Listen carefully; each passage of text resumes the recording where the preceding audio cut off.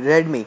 You hear the brand name and think of the Redmi Note or Redmi A series. These are the phones that offer incredible value for money, but they are not the phone that dazzle. In fact, until the Series 7 of the Redmi Note and Redmi A, these phones were extremely good. That has started to change, and along with whatever changes Xiaomi has brought to the brand Redmi in the last year. Today, it puts the brand in India onto a new course. This the company is doing with the Redmi K20 Pro, which has now arrived.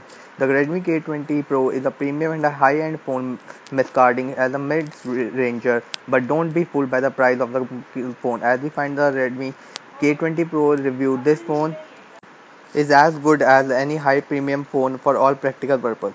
The Redmi K20 Pro is the cheapest Snapdragon 8555 processor phone yet in a good way. Along with K20 Pro, the company also launched Redmi K20, but today's star is K20 Pro. So keep the focus. The later Redmi flagship comes in three colors: glacier blue, carbon fiber, and black and red frame. Yeah, I'm using the carbon fiber black variant of the phone, and I must say that the Redmi K20 Pro feels extremely compact and premium in the hand. The carbon fiber black variant of the Redmi K20 Pro is lovely. The blue and the red color options are also good, but my personal favorite is carbon black fiber. The Redmi K20 Pro offers a body held together with a metal frame. This not only makes the phone feel premium in the hand, but also extremely good surgery. The overall fit and finish of the phone makes it hard to believe it is under 30,000. The phone includes Corning Gorilla Glass 5 protection on both front and back that and adds up the overall design and aesthetic of the smartphone. The edges of the Redmi K20 Pro are nicely curved and polished. This offers a good hand feel and makes the Redmi K20 Pro, despite a 6.39-inch display, I believe the Redmi K20 Pro has the right size and slides jeans pocket easily. The main 48 megapixel camera sensor of the phone sits inside a module separated with the red ring.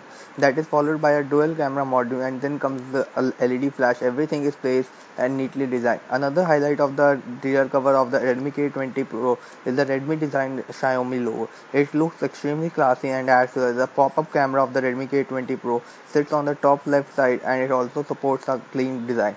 The LED notification on the top and sides of the pop up looks pretty cool. However, if you want a more subtle look, there is an option to disable light.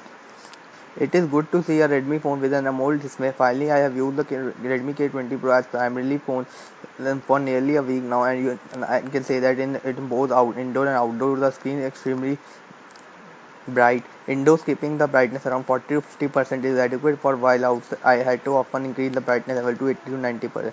But it was enough good for me to allow watching videos even under the Delhi sun. Absolutely, if you want a good flagship class phone under 80,000, I recommend the Redmi K20 Pro. It is definitely the most complete phone available at the price point in India right now.